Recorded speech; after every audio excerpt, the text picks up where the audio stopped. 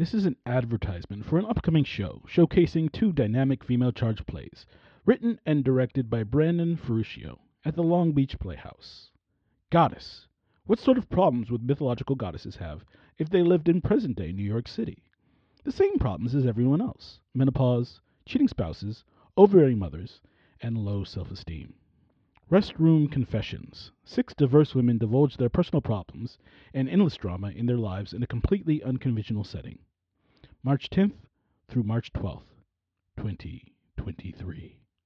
Hello, I'm Patrick Chavis, and you are listening to LA Theater Bites review of Tick, Tick, Boom at the International City Theater in Long Beach, February 17th through March 5th, 2023. Tick, Tick, Boom recently made into a movie starring Andrew Garfield, but before that, it was one of the last theater productions the great Jonathan Larson would share with the world besides his uber-successful musical Rent.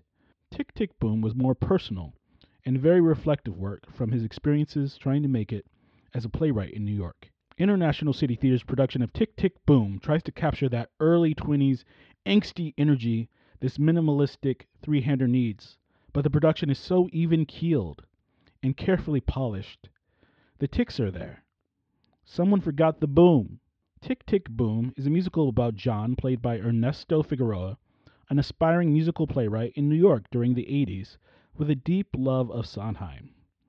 He's at a crossroads in his life, and in this musical, he explores different paths through song with his best friend Michael, played by Philip J. Lewis, and girlfriend Susan, played by Samantha M. Lawrence. Both actors Lewis and Lawrence play multiple other characters in the show. I like how Larson with this musical was able to write about simple things and make them seem a little less ordinary, because when you're growing up and watching those things, it's not so ordinary to you. These things are your life, and they are huge. I think it's a very honest story, and even though this was written in the 80s, politically and spiritually, it seems very similar to right now, with differences, of course.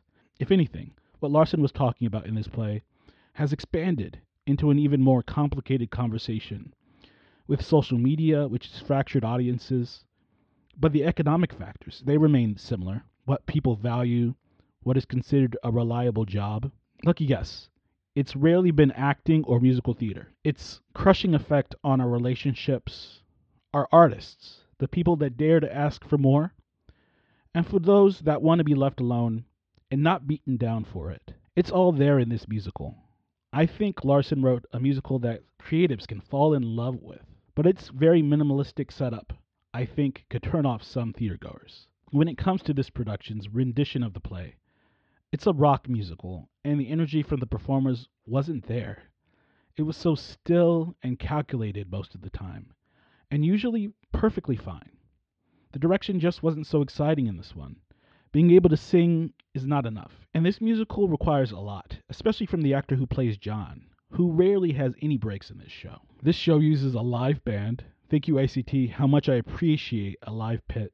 In this case, it was a smaller rock band setup, appropriate for this type of musical. The music director was on the piano, Anthony Zediker. There is something sweet about this show, and relatable, and that could be enough. Some standout songs: 3090, Sunday, and Therapy. I give Tick, Tick, Boom at ICT a 7.8 out of 10. It's above average. Thank you for listening, and thank you for supporting LA Theater.